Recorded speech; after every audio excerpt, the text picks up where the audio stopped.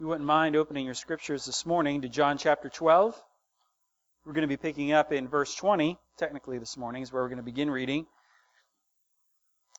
The message that the Lord shared with me this morning is in kind of perfect keeping with the celebration of the Lord's Supper, which we will remember at the end of our sermon time. But last week we discussed sort of the response that the various people had to the raising of Lazarus and the work that Jesus Christ had been doing. Some was healthy, some was unhealthy. And we are slowly, well, now we're beginning to really pick up steam. We're moving towards this inevitable day of Friday. We are now walking into the Passover week here in the life of Jesus Christ. We're heading towards Good Friday. We're heading towards the cross and ultimately heading towards the resurrection. But the sermon title today, based out of John 12, is this idea of when losing in our life is really winning. When losing is really winning. So much of our identity and our existence in life is defined by winning. I was just talking to Andy Weber this morning. Today is a national holiday if you're a redneck. Today is the Daytona 500. And out of all those cars that race, let me put you on the spot, Andy. Do you know how many cars race today? 40, okay? And there's only one that will win. Perhaps it's an American thing. Nowadays, it kind of starts from the moment we retrieve our children out of the womb in the hospital room. We begin to instill in them this significant value based upon winning. It's why we put our 4-year-olds in travel t-ball and travel soccer. It's why we encourage our 6th graders or our 2nd graders to run for class representative or class president. It's why as adults we hang our hats on quotes from famous winning coaches who say things like this: "There is no second place, there's only a first place loser." We joke about those things, but everything about us is sort of defined by, and we identify ourselves based upon the successes that we have, the achievements that we arrive at. And Jesus has turned that completely on its head. And I would submit to you as sort of a premise for the message this morning that as Christians, one of the healthiest notions, one of the healthiest concepts, biblically speaking, that we can adopt is this idea that when you lose yourself, you really win. You see, there's this strange transition that's taking place here at the beginning of John chapter 12. On the surface, it seems strange anyway. On the surface, after they arrive in Jerusalem, Jesus and his disciples, right? He goes and he tells his disciples, he says, "You'll find a donkey, go untie the colt, bring it to me." And Jesus proceeds to ride into Jerusalem on that Palm Sunday on the back of a colt, appearing to be the victorious Messiah, the victorious king that the Israelites were looking for. You know, this was the guy who was going to overthrow Rome. This is the guy who was going to restore power and position to the nation of Israel once again, which God had promised. On the surface, everybody is looking at Jesus and they're saying, "Yes, yes, yes." Even the fickle are looking at him saying, "Yes." And it was true what the Pharisees had said. The Pharisees were so frustrated and angry. And what they were saying was, "Yes, can't you see? Look at him riding into Jerusalem. Even the whole world has gone after him." But why did they go after him? Not because he was the winner that they thought he was, but because he was going to lay himself down. They were going after him because of an alternate reality. The disciples are seeing a rise in power. They're seeing a coup. They're seeing a new way of life, perhaps a new military authority. And what is Jesus seeing on that Palm Sunday? He's seeing the cross. He's seeing death. He's seeing ultimate loss of himself. Which brings me to a question. If this is what the cross is to Christ, why do we do things like wear crosses around our neck? Why do we use them as jewelry? Never was there a bigger symbol of death, defeat, control, manipulation, and punishment than there was in the form of the Roman cross. Never. It epitomized everything about the losing battle that is humanity. The cross emphasized defeat. The cross emphasized punishment. The cross emphasized loss. Yet our Jesus' words that we'll read today remind us that because of the cross of Christ, the world would forever symbolize it as something completely different than what Rome intended. Let's go to the Word together, John chapter 12, beginning in verse 20, as we pick up this account after his riding into Jerusalem on the back of that colt.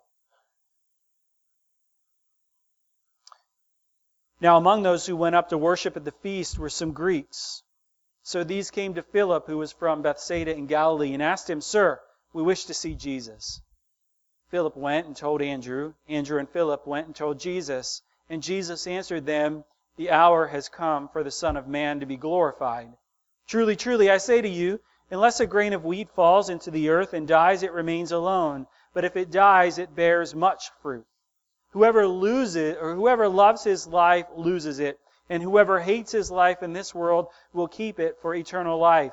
If anyone serves me, he must follow me. And where I am, there will be my servant. There my servant will be also. If anyone serves me, the Father will honor him. Now is my soul troubled, and what shall I say? Father, save me from this hour, but for this purpose I have come to this hour. Father, glorify your name." Then a voice came from heaven, "I have glorified it, and I will glorify it again." And the crowd that stood there and heard it said that it had thundered. Others said an angel had spoken to him. And Jesus answered, "The voice has come for your sake, not mine. Now is the judgment of this world. Now will the ruler of this world be cast out. And I, when I am lifted up from the earth, will draw all people to myself." He said this to show by what kind of death he was going to die. So the crowd answered him, "We have heard from the law that the Christ remains forever. How can you say that the Son of Man must be lifted up?" You see what he's doing? Already they're getting confused. Wait. You who just rode in as our conquering king are going to die. I thought the Messiah, if that's who you are, the Messiah is supposed to remain forever.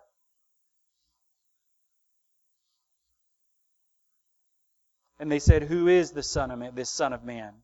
So Jesus said to them, "The light is among you for a little while longer. Walk while you have the light, lest darkness overtake you. And the one who walks in the darkness does not know where he is going. While you have the light, believe in the light, that you may become sons of light." When Jesus had said these things, he departed, and he hid himself from them. We're going to read a little bit more of this story in just a second, but I want to begin to share with you this idea, this concept. Answer this question. How does the cross transfer losing into winning? How does the cross transfer losing into winning? Because the Roman cross meant one thing, the cross of Christ means something completely different. And here's the first point this morning. The cross says death. The cross of Christ says die to self and glorify the Father. The Roman cross simply says death. But yet the cross of Christ says something completely different. It says death, yes. It says die to yourself in order that the Father may be glorified. As the world began to chase after this idea of Jesus, this concept of who they thought he was, who they wanted him to be, he says some pretty weighty words. This is what he says. He said, "The time has come for the Son to be glorified. The time has come for the name of the Father to be glorified. And death is the means to accomplish this." This, he says, was the purpose for which he came. Jesus Christ came to die on a cross in order that the Father may be glorified.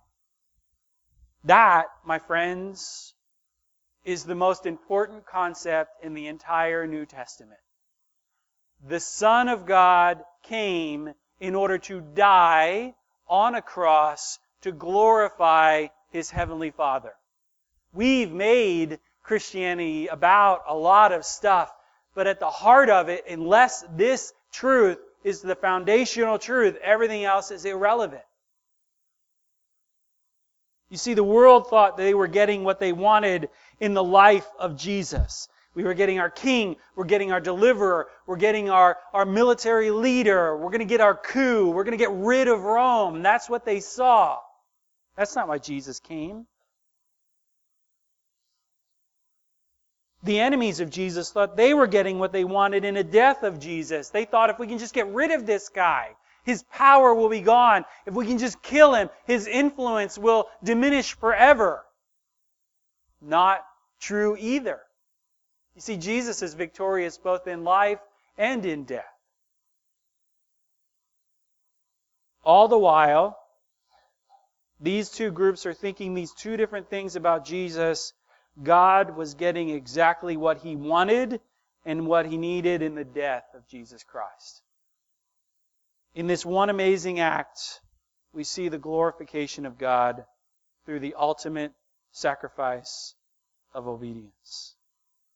Jesus had to die in order for the Father, in order for you and I to be redeemed, and for the Father to receive glory.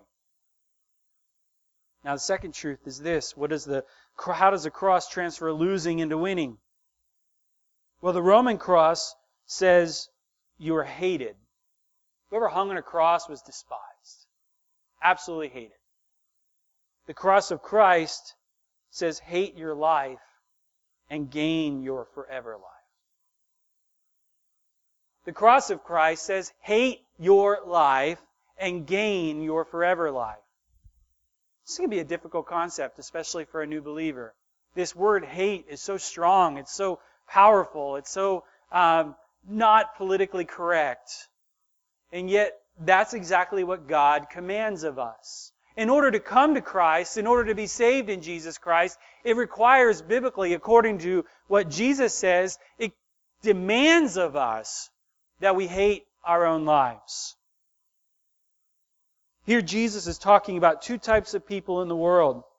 One, those that love their own life and its stuff and its idols and its things more than they love Him. And then there's a second group of people. They're those that in comparison to the love for Christ hate their lives. This is all relative.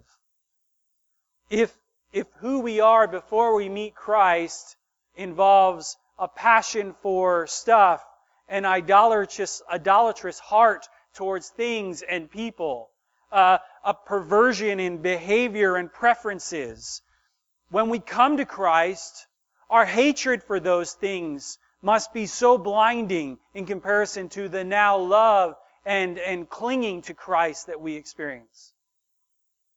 And just the opposite, once you have Christ in your life, the priority of stuff and things and idolatrous items and love for people it just pales. It's almost non-existent in comparison to who Christ is in your life.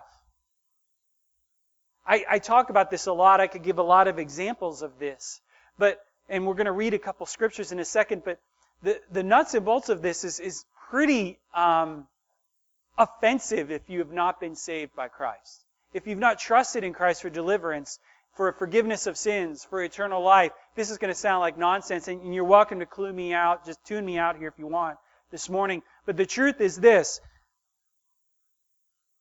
My wife and the relationship that we have is meaningless in comparison to the love and relationship that I have with Jesus Christ. The love that I have for my children in comparison to the love that I have for Christ could almost be seen as hatred in comparison to the love that Jesus has for me and the love that I have for Him. And just to back up this weird, politically incorrect statement, it is a hard truth. Those who have eternal life are those who despise who they were and have become in comparison to the beauty of Christ and what He makes them. It's hard because it means relative to Him, every aspect of our life is lost. In Luke 9, Jesus alludes to this. In another place, He said,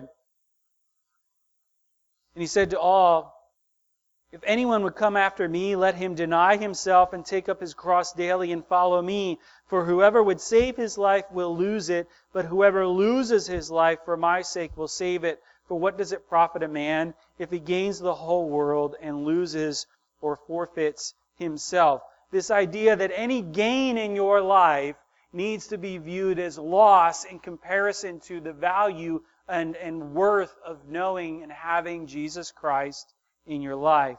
And again in Matthew 10, even harsher words, Jesus says this, "If you love your father or mother more than you love me, you are not worthy of being mine." My goodness, how offensive of a statement that is. If you are more concerned about loving another person, even if it's your mother or father, if you're more concerned about loving them in comparison to how much you love me, then forget about it. Don't even bother following me. You're not worthy of following me. That does not preach in modern culture today. And then he goes on, he picks on the most innocent.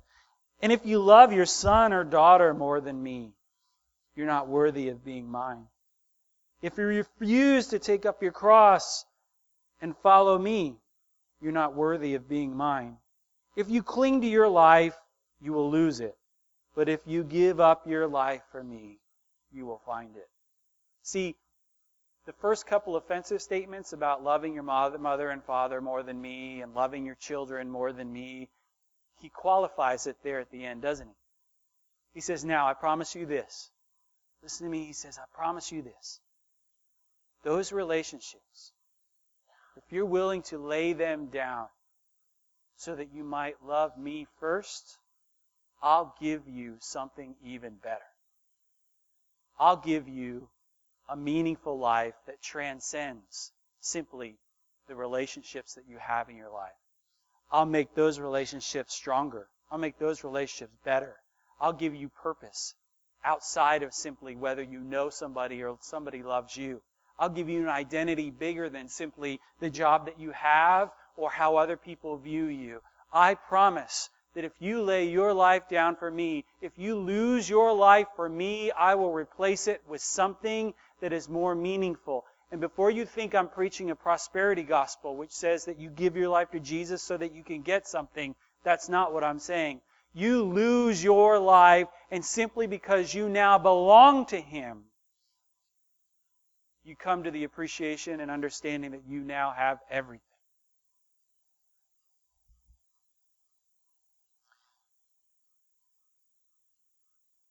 Consider Paul's reflection on this idea as he reflected on his past life.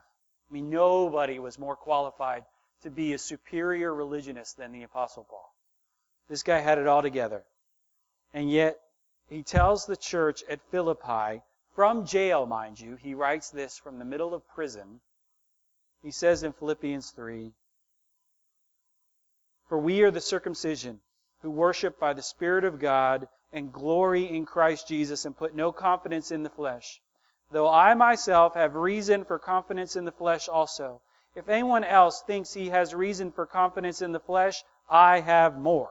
Circumcised on the 8th day, of the people of Israel, of the tribe of Benjamin, a Hebrew of Hebrews, as to the law, a Pharisee, as to zeal, a persecutor of the church, as to righteousness under the law, blameless.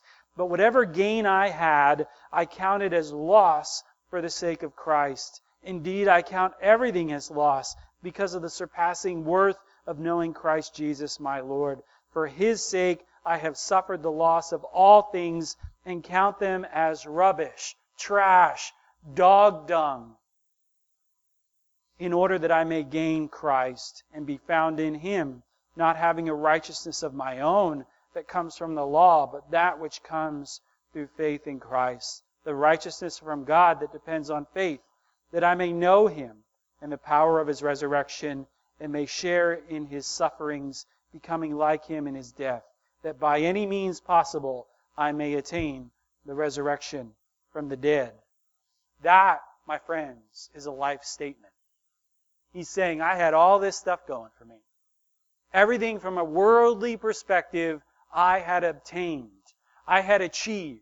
I had arrived. I had position. I had authority. I had power. I had education.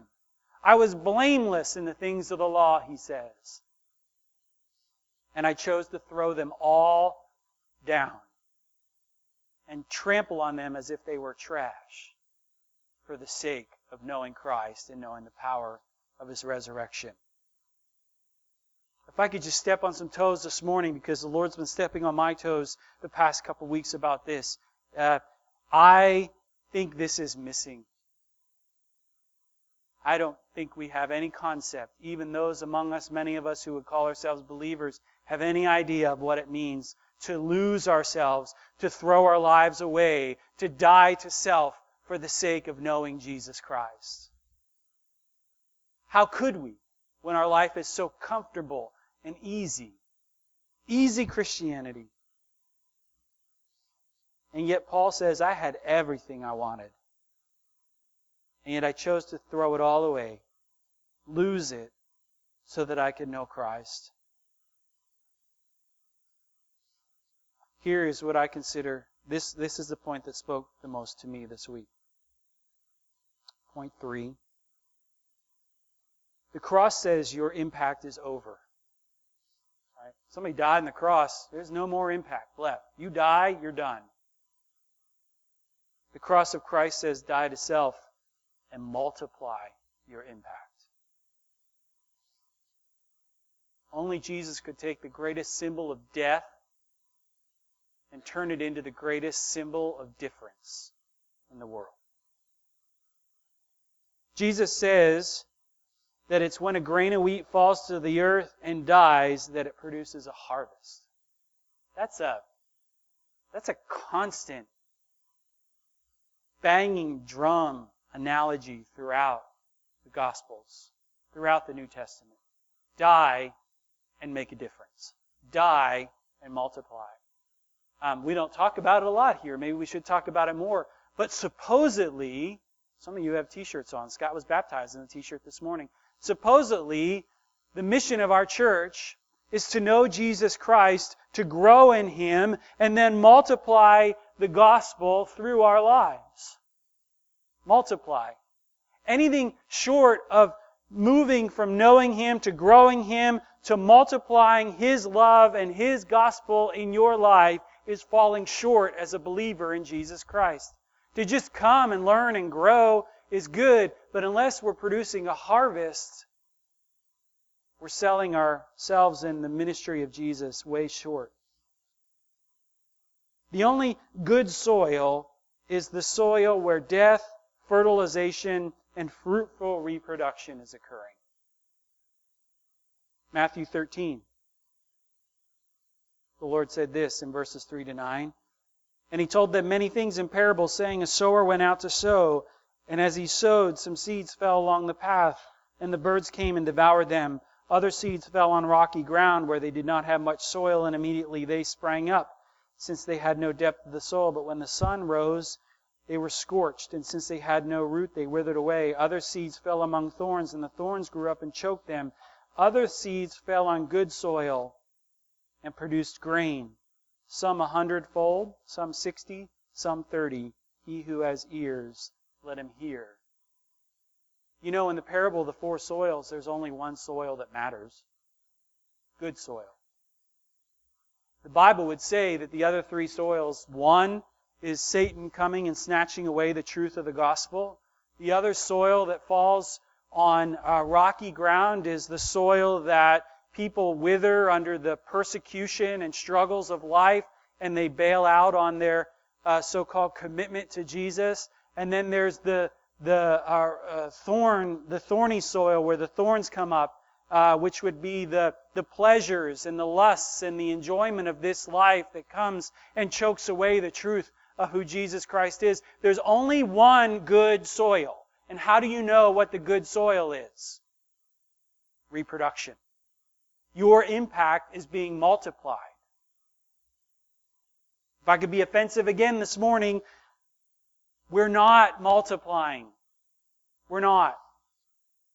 I'm not sharing Christ enough. I'm not seeing enough people come to Jesus Christ. You're not. The church overall is not. Not just Living Legacy Church. The churches in Hershey, the churches in Pennsylvania, the churches across the United States of America have gotten away from sharing Christ personally, relationally, one-on-one, and turned it into something that it's not, which is a social club. That's not good soil. Good soil multiplies. Matt Chandler, who is a pastor and has written several books that I'm just really fond of, and he has a great way of speaking truth. He said this about the cross. He said, it's a fearful, trembling thing to take up the cross. But Jesus says we must do that. So Paul insists we must do it. We can't stop trusting Him at conversion. We must keep trusting Him, walking by faith, feeling the weight of the cross each day, knowing that God is at work in and through us, and believing our suffering is worth it. Dying to self looks like kingdom impact. Show me somebody who's making the biggest difference for the kingdom of God, and I'll show you somebody who has modeled dying to self. It looks like passionately pursuing Christ regardless of our agendas, regardless of our fears, regardless of our hang-ups, regardless of our resources or what we perceive as our lack of resources. I'm just driving over here this morning. My wife and I were having the conversation about what it is about church planting that we love so much. And it's Mark Batterson, who pastors National City Capital Baptist Church, something like that, in Washington, D.C. He planted that church. When he planted the church, one of their core values is that we will make decisions and be driven by faith and never fear. There's so many things we don't do because we're fearful, and that's not biblical. And I love church planters because they have no choice. I mean, everything, a church planter hangs his family, they hang their livelihood, their very existence out on the line, as do so many of our foreign missionaries. They're just there. Like, what do they have? Many times they have no resources, or very limited resources, very little time, certainly no personal money, and many of them, like me, go into it just really dumb. But all they have is faith. And God honors that. We don't share Christ. We don't see our lives making a multiplying impact because we're afraid. We're afraid of how we'll look. We're afraid that we may fail. We're afraid that we may disappoint somebody, that we may lose a relationship. I'd rather lose a relationship than be accused of losing somebody to hell because I did not tell them about the gospel of Christ. Let me drive this home in a very practical way this morning, church. I prepared personally 2 slides this morning I wanted to throw up at this point. I got some stuff that's just burning on my heart that I want to see our church do. Things that are on the calendar, things that could be on the calendar, dreams that I have. So 2 slides, if you'd follow with me. And if we are people who are willing to die to ourselves and not just do things corporately as a church, but do things individually in sharing Christ, do things as community groups in ministering to the people that are around us and the people that are in our groups, thinking strategically about how we can, instead of how we can gather together, how we can share Jesus. These are some of the things that are burning on my heart. In the month of April, do you know that for the past 6 years, I've prayer walked every street in the town of Hershey. Some of you have come from time to time to join me on that. We're going to do it again this April. Every Wednesday evening, we're going to go out and we're going to prayer walk the streets of Hershey. Many of you have come and you may think to yourself, well, I went. I mean, that didn't really seem that strategic or that big of a deal. We just went and we prayed. We stopped at street corners. We prayed for those street names. We prayed for house numbers. We prayed for schools that we passed. We prayed for homes that had little tyke toys in the yard to pray for those families and children. I'm telling you that there are people that are here and there are people that have gotten saved over the course of the past 5 years as a result of us praying. I'm going to invite you to, you say, I'm not quite comfortable sharing my faith, or I don't know how to do that. Just come and pray over your community. And this year, we're going to hand out some invitations. We're going to use our youth to hand out some invitations to come to music camp so that we can share Christ with children and families.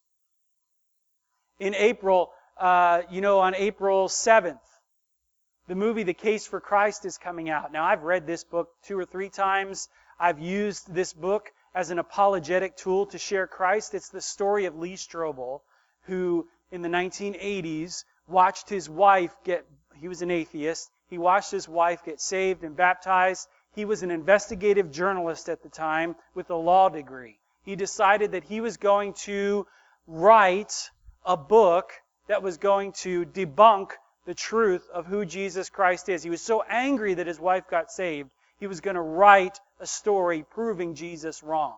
Guess what happened? Lee Strobel's a pastor. He's just this phenomenal believer and making such a huge multiplication impact for Christ. The Case for Christ is his story. You know why I love this? This isn't a feel-good story. This is a story about a man who asked all the hard questions about Jesus. And that's what the movie's going to do. It's going to ask all the hard questions. Why should we believe the Gospels? How do we know that the Bible is trustworthy? How do we know that Jesus actually died and rose again? Those were the questions he asked. Here's what I want to do as a church. I want to make available to you resources so that you can invite friends to movie night. We're going to have, I don't know if this is the right thing to do stewardship-wise or not, we're going to have movie gift cards and invitation cards. And I want you to take the movie gift cards and the invitation cards, and I want you to take your friends, your neighbors, your loved ones, whoever needs to know Jesus. We're going to take them to the movies. I want them to see this. Their life will be changed. They will not be able to walk out of this movie without being confronted with their own eternal reality. It's going to require you to invite them, though. The end of April, my wife works with this beautiful lady, and her son was a missionary to Yemen. He was murdered by Al-Qaeda 5 years ago. We're going to put on a ladies' event, and she's going to come share about tragedy over triumph. She has prayed for those who have killed her son. She's seen the impact that her son's life has made even after his death. There's video footage of Muslims in Yemen holding protests of anger and animosity towards Al-Qaeda because they killed this beautiful man he was a Christian man who was making such a difference in their lives. We always joke, what if the doors of our church closed? Would the community even notice? That missionary was killed by Al-Qaeda. The whole community came out to protest because his life had been taken by terrorists. His mom's going to come and share. We're going to have a ladies' event, and we're working out the details of that. If you know somebody who's hurting, if you know somebody who is angry at God because of things that are going on in their life, this is the kind of thing that they need to be a part of. In May, he doesn't know this yet, I just sprung this on him, but Steve Amsdale has been putting together some evangelism training so that we can begin to, all of us can be on the same page so that nobody has the excuse, I don't know how to share Christ. Steve's going to begin leading in evangelism training, and then we're going to invite those people who have been training in evangelism to go, as people come and visit our church, to go and visit them and share the gospel, and then they know how to share the gospel with their neighbors. Their community groups will know how to invite people and share Christ within their community groups.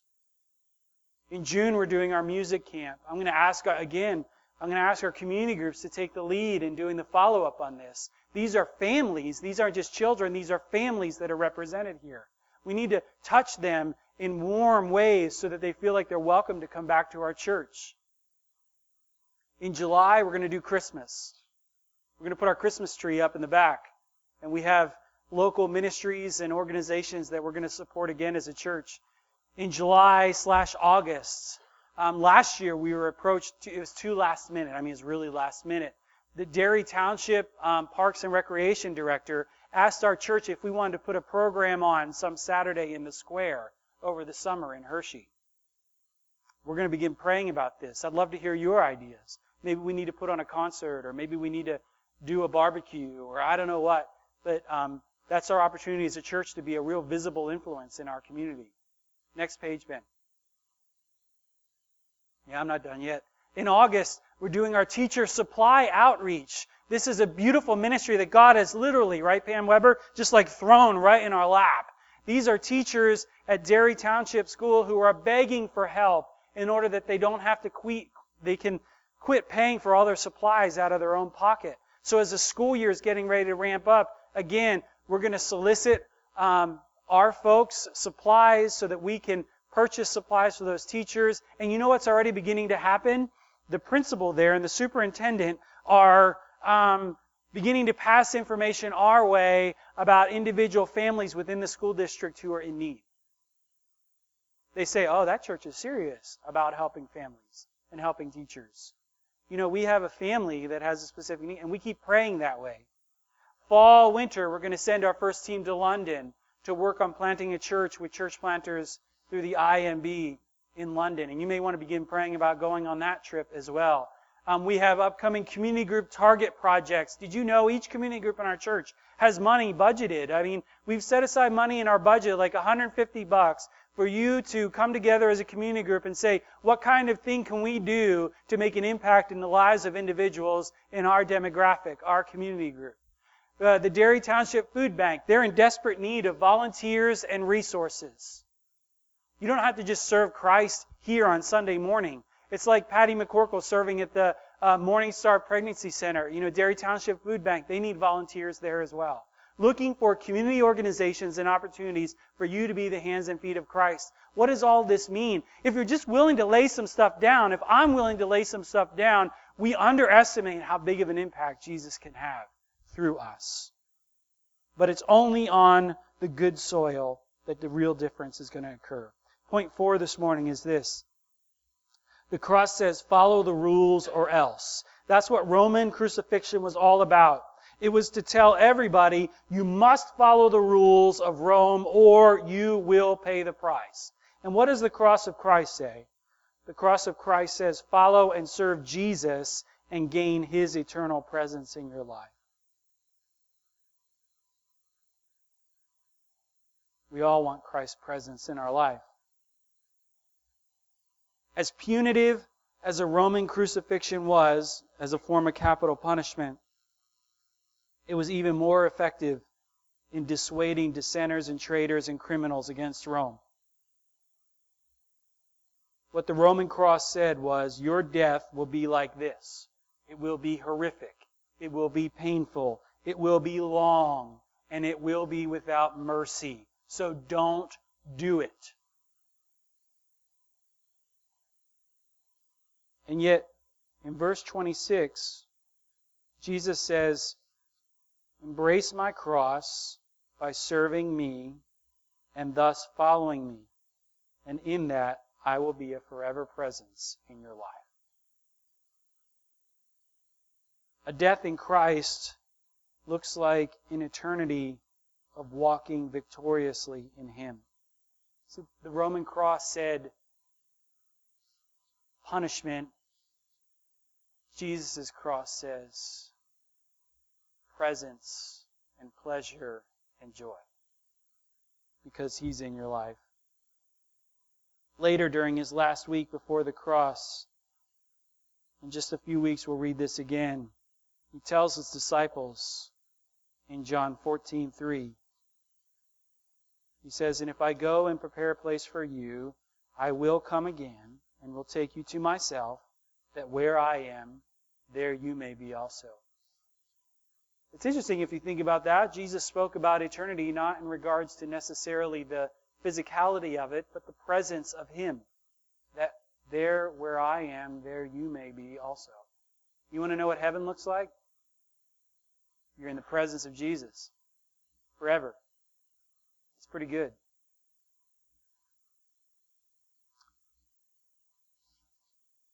But as if that's not good enough, Jesus goes on to say, if you lay your life down for the cross, my Father will honor you.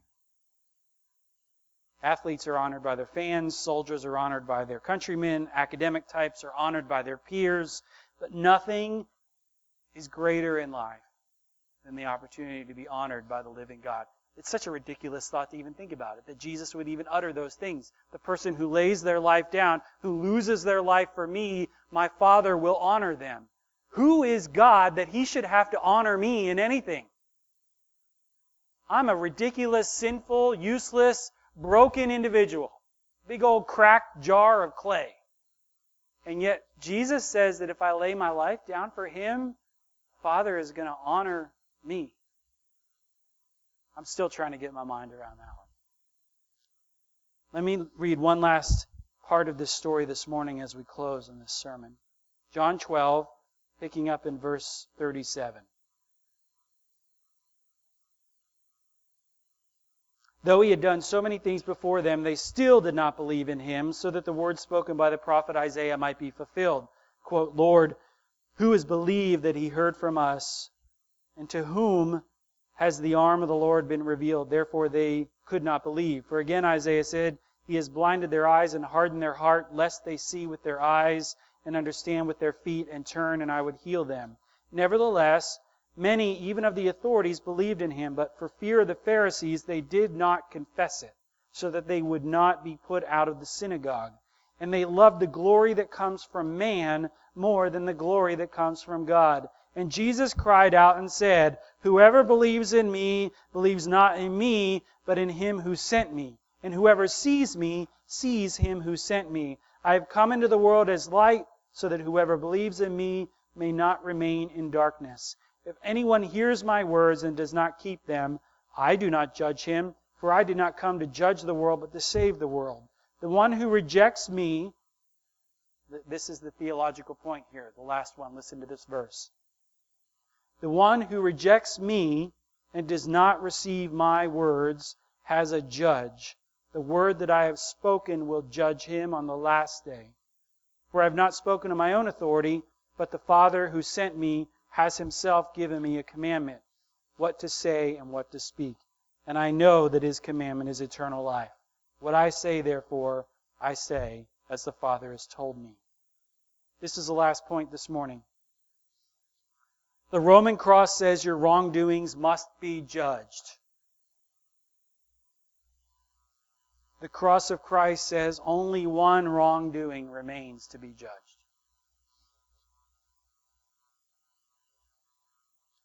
Do you know that there's only one sin that sends a person to hell? There's only one sin that sends a person to hell. The rejection of Jesus Christ as God's Son. The rejection of Jesus Christ as God's propitiation for sin. God poured His wrath out and judged our sin upon the shoulders of His Son, Jesus Christ, when He hung on the cross. Now we are judged based upon whether we choose Him or reject Him. We reject God's Son and His words, and we deserve eternal death. If we cling to the cross on which Jesus bled and died for the forgiveness of our sins, and by faith we trust in Him for the forgiveness, then we have eternal life. We get so hung up on sin and which sin is worth more and which one's worth less, and will God overlook this and wink at that. I'm just sharing with you the words of Jesus Himself, the one who died on the cross for you and I, and He said this, there's only one thing that's going to be judged. Have you accepted me or rejected me? That's it. So as we come to His table today, that's what we're going to remember. A beautiful Savior who climbed the cross voluntarily. We think Rome put Him there. They didn't. He went there so that the weight of our sin might be placed upon Him and that we might receive forgiveness. I'm going to ask our men to come forward as we get ready for, our deacons, as we get ready for the Lord's Supper. And I want to share with you a verse as they come forward. On the night when Jesus was betrayed in We read in Luke chapter 22 these words. It says, when the hour came, he reclined at the table and the apostles with him, and he said to them, I fervently desired to eat this Passover with you before I suffer. For I tell you, I will not eat it again until it is fulfilled in the kingdom of God. Then he took the cup, and after giving thanks, he said, take this and share it among yourselves. For I tell you, from now on I will not drink of the fruit of the vine until the kingdom of God comes. And he took the bread, and he gave thanks, and he broke it, and he gave it to them, and he said, this is my body, which is given for you. Do this in remembrance of me. In the same way, he also took the cup after supper and said, this cup is the new covenant, established by my blood. It is shed for you. And the Apostle Paul reminds us in 1 Corinthians 11, he said, for as often as you eat this bread and drink this cup, you proclaim the Lord's death until he comes. This table is open to everyone who has a born-again, believing relationship in Jesus Christ. If you're walking in a healthy relationship with Him and a healthy relationship with His body, the church, you're welcome here this morning. We're going to distribute these elements. And as Rachel plays, I'd ask that you reflect and pray upon who you are because of what? Christ